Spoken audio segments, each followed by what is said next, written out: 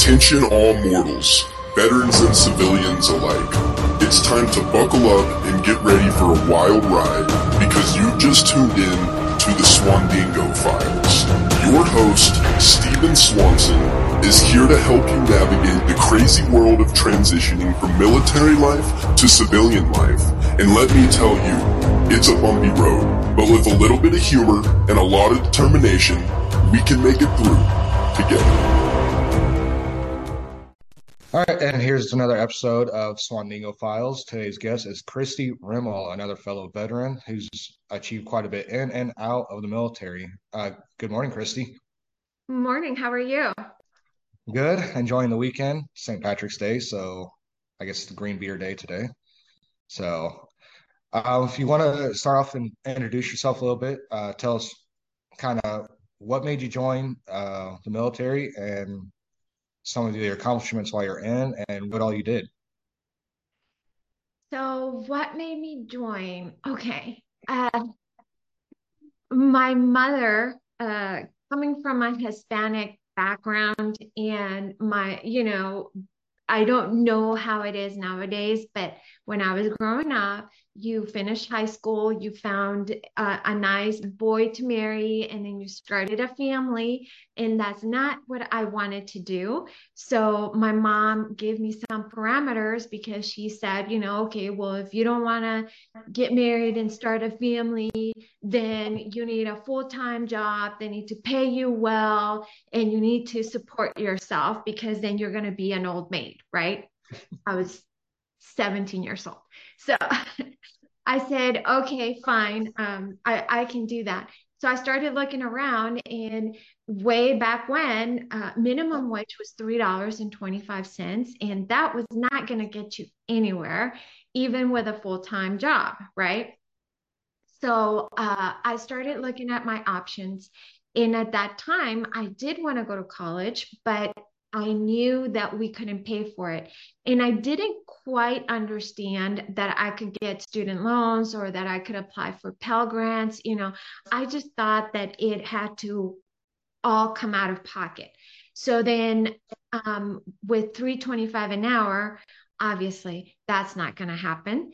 And then I started looking around. I was already involved in ROTC for 4 years, and I absolutely loved the structure. I loved what we did. We had an Army ROTC, and because we had Army ROTC, I knew that I did not want to go in the Army because I was trying to get out of El Paso.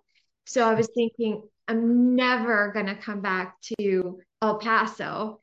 I don't want to be stationed in El Paso. I want nothing to do with El Paso. So I took the Army off my list.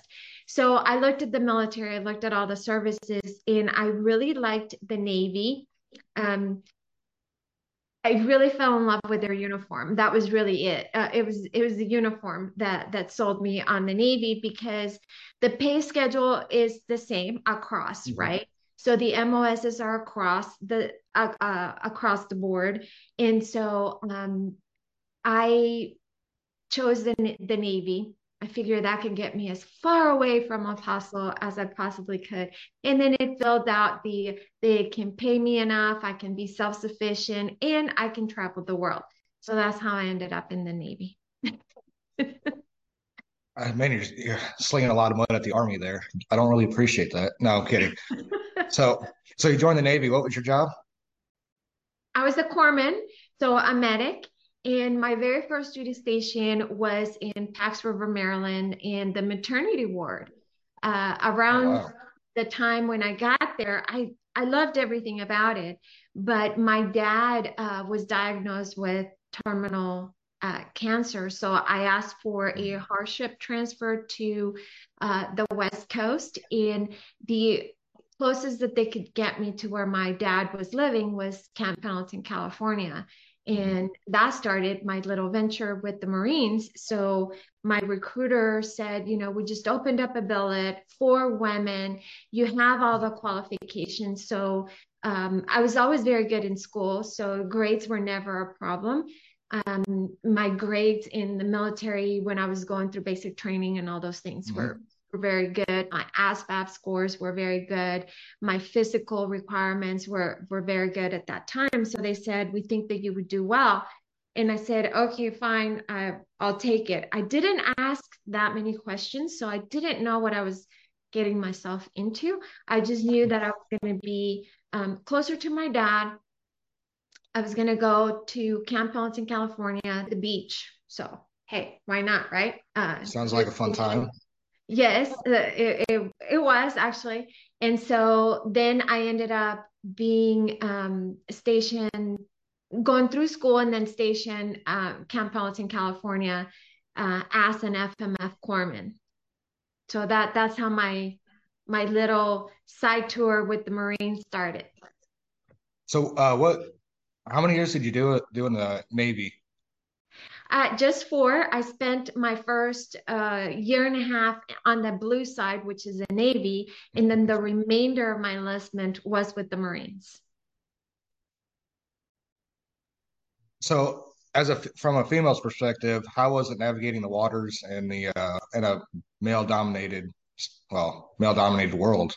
I mean, did you feel ever excluded from anything that the males were part of, or did you find it easier or harder?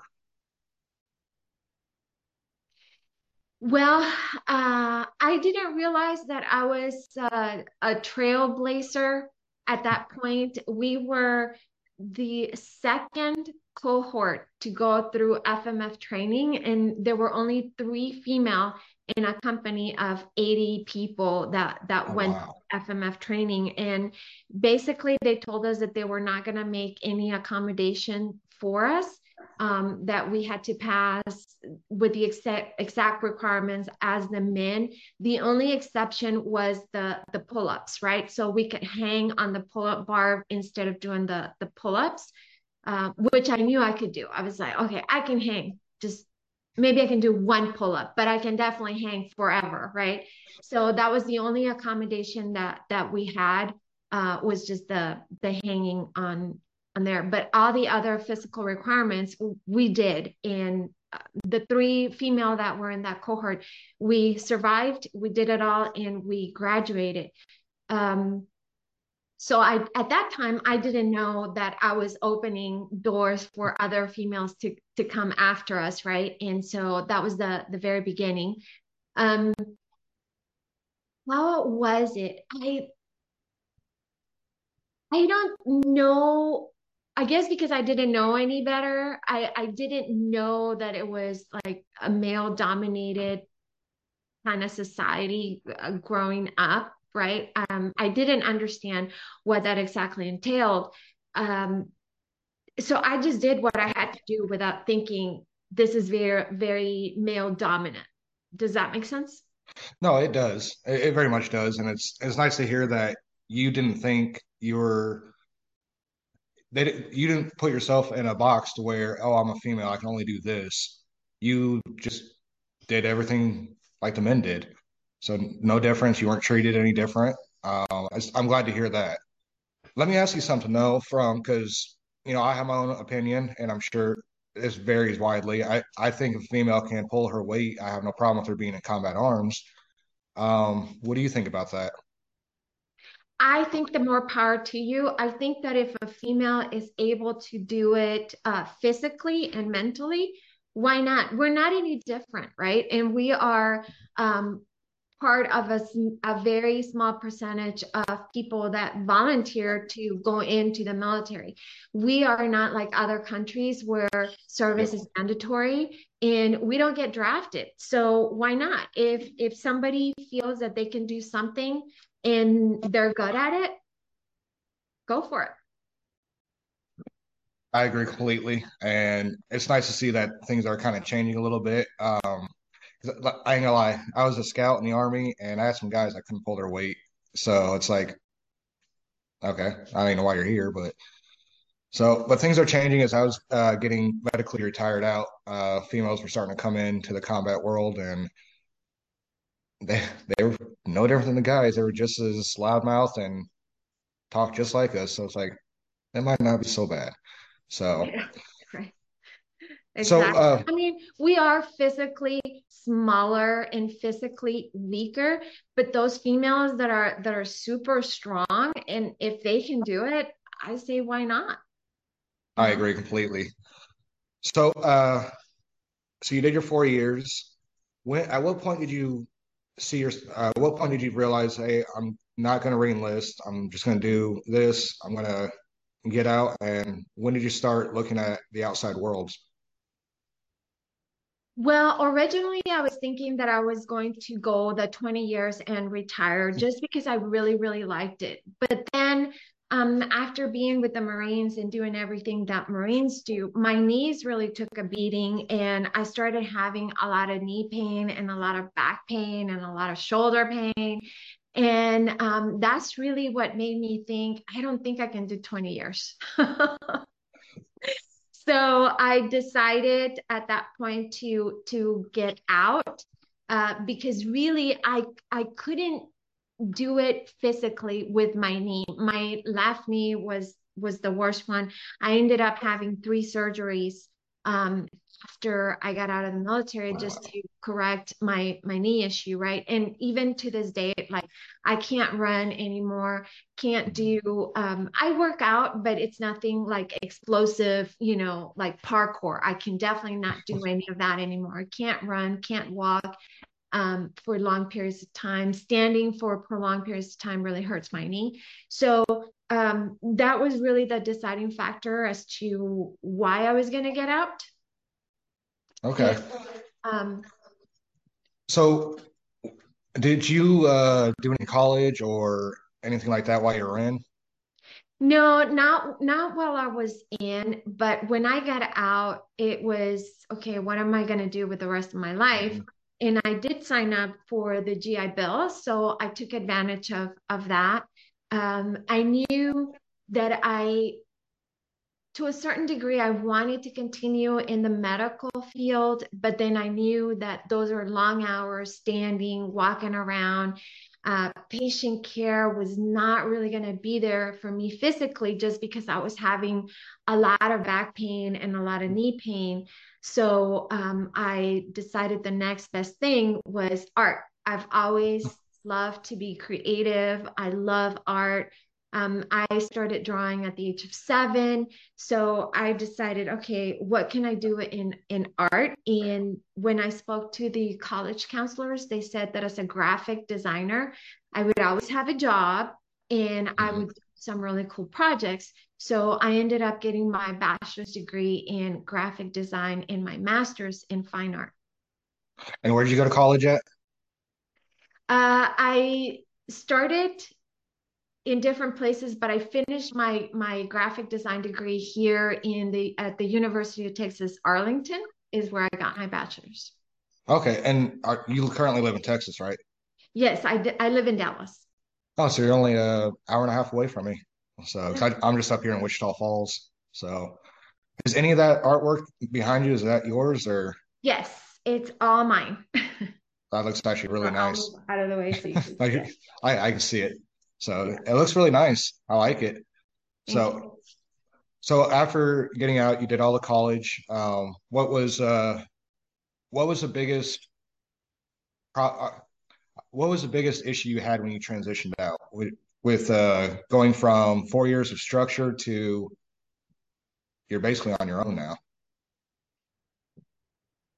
What was the biggest struggle? I think for me was the loss of purpose. I really did feel um, like I didn't know where I was going to go, how things were going to be. Your friends from high school move on. I didn't go back to El Paso. So it was like, where am I going to live? What am I going to do? And really, truly feeling alone, like seriously alone, right? And because I was in the Persian Gulf War, um, and then we came back being the first war after the Vietnam War, and not realizing the VA at that point when I was getting out, they weren't really prepared to deal with um, war issues, war related issues. So I call those my silent years.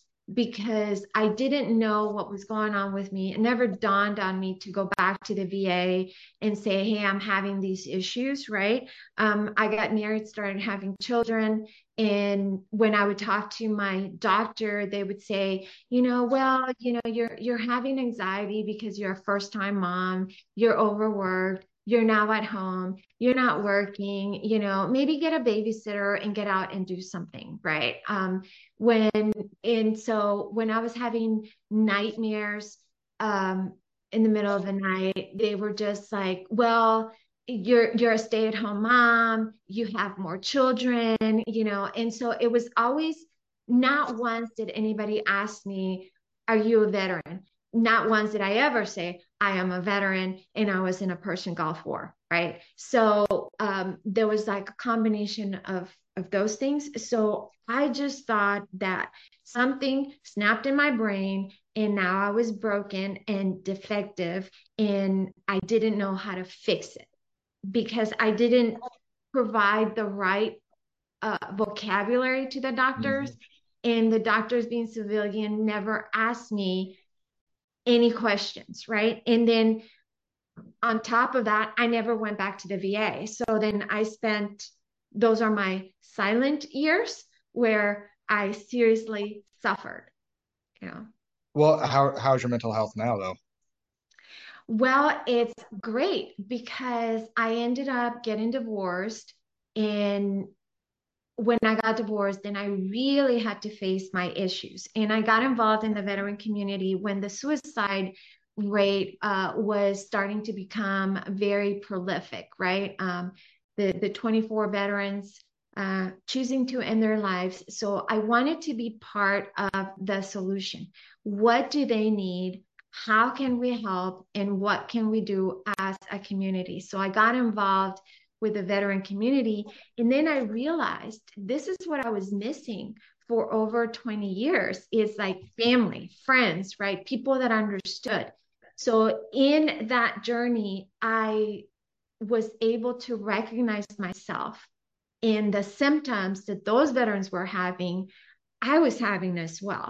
So then that started the journey for me into the VA. I also got registered and I seeked that mental help that is available to all veterans. And in the very beginning, it was a little bit of a struggle because I was Persian Gulf War. Mhm. So all of the requirements were for after me. So the post 9/11, right? Veterans. So that meant that I always went on a waiting list.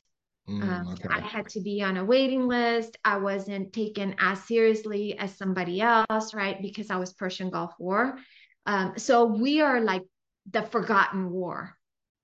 Persian Gulf veterans are really the forgotten word. We like don't exist. Well, they've changed all that right now. It's all they see everybody equal from that time period now. Yes. So, but we're still the forgotten war.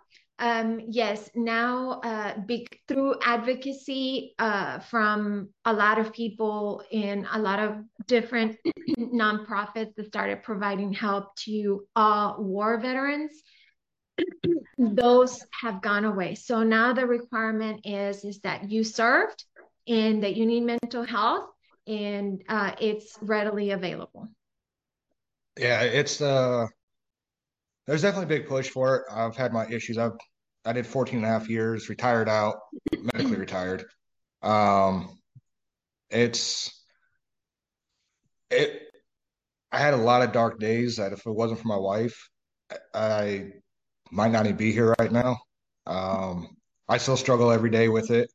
And one thing I'm noticing, especially lately, the veterans are really trying to reach out to other veterans and really working with each other. Um, I still got a long way to go, though. And it's nice to hear people like you that have been through the system and are helping improving the system now. For the females that are transitioning out, do you have any advice for them? Because coming from, a male-dominated world, coming out and being a female, is there any difference that you saw coming out, or was it the same for you that you think? I honestly think it's the same for everybody, right? So transitioning out is the same for everybody. Everybody goes through the same um, things to deal with emotionally. So it's the loss of purpose, the loss of tribe, the loss of camaraderie that exists in the military, right? So my advice to anybody, not necessarily females, is just that they have to set up that support system when they come out and really come out with a plan. I didn't have a plan. I just knew I was getting out, and that was really it. So it's coming out with a plan, right? What are you going to do, and how are you going to do it, and then where are you going to live?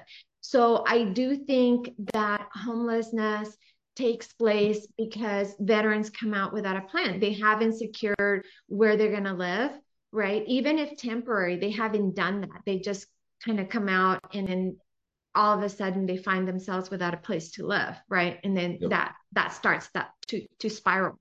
The other thing is that mental health, get plugged into there's so many resources out there. There really is no excuse to take care of your mental health. Mm-hmm. And one of the things that I learned is that um, our our brains are wired so that they can protect us, and it becomes dysfunctional because it's trying to protect us, not because it's trying to harm us. It does ends up harming us. Uh, Mm-hmm. its true function is to protect us, right? Yep. And so if we understand that, then having a plan, you have to have a plan. You just can't go through life without a plan. What are you going to do when my little dog here scared me? This is live. I see him. Yep. Don't come over here because I'm in a podcast. So uh having let me just put her away. It's okay. It's fine. I got two dogs myself that can be a Yeah. little bothersome sometime, and I got six kids, and then the two dogs also, and they're treated just like the kids are. So, Yes. So she's actually really good, very quiet. But my daughter startled her a couple of days ago, and now she's terrified of my daughter. She came back from college, so she's only here. oh, She's not from college, right? So, and this is an SPCA foster that we have, and kind of startled her, and now she's terrified of her. So every time she sees her, she crawls. yeah, I was gonna ask you about that. You do some sort of work with dogs and stuff like that? I used to. So I Oh, used to train guide dogs for the blind, and I did that for 7 years. oh It was wow. the most rewarding volunteer work that I've ever done. I had a lot of fun. Was able to see the dogs that I raised go on and to be of service to people that needed them. How do, I gotta ask you though, because I'm a huge dog lover. I love all animals. I mean, I'm not against eating animals, but I love animals altogether. How did you not get attached to every single one? Well, because you start off with the premise that they're not your dogs, you're Hmm. training them for somebody else. So if you remind yourself of that often, it is very easy to let them go because you're just borrowing them. You're not keeping them. They're not your dog. You're doing a service for somebody else. Yeah, it's understandable. I don't know if I could do it though. Yeah, that'd be tough for me, especially with my kids too. Yeah, they're all dog lovers. So, so if anybody wants to reach out to you, what's the best way? Do you got a website or social media handles or anything like that? Yes. I do two things, right? So if anybody wants more information on the chamber, so that would be DFW, so Dallas Fort Worth, veteranschamber.org. And if somebody wants to reach out to me personally, they can go look at my website, which is BLU, like Bluetooth, Mhm. BLU dragonfly.net. And my email directly is info@dfwveteranschamber.org. Now, do you work for or are you the head or what's the DFW Chamber of Commerce? So the DFW Veterans Chamber started out of COVID, really 2 weeks into COVID. And that was because the world closed and then we're Hmm. sitting on the couches, right? Everybody's like, what are we going to do now? How are we going to do it?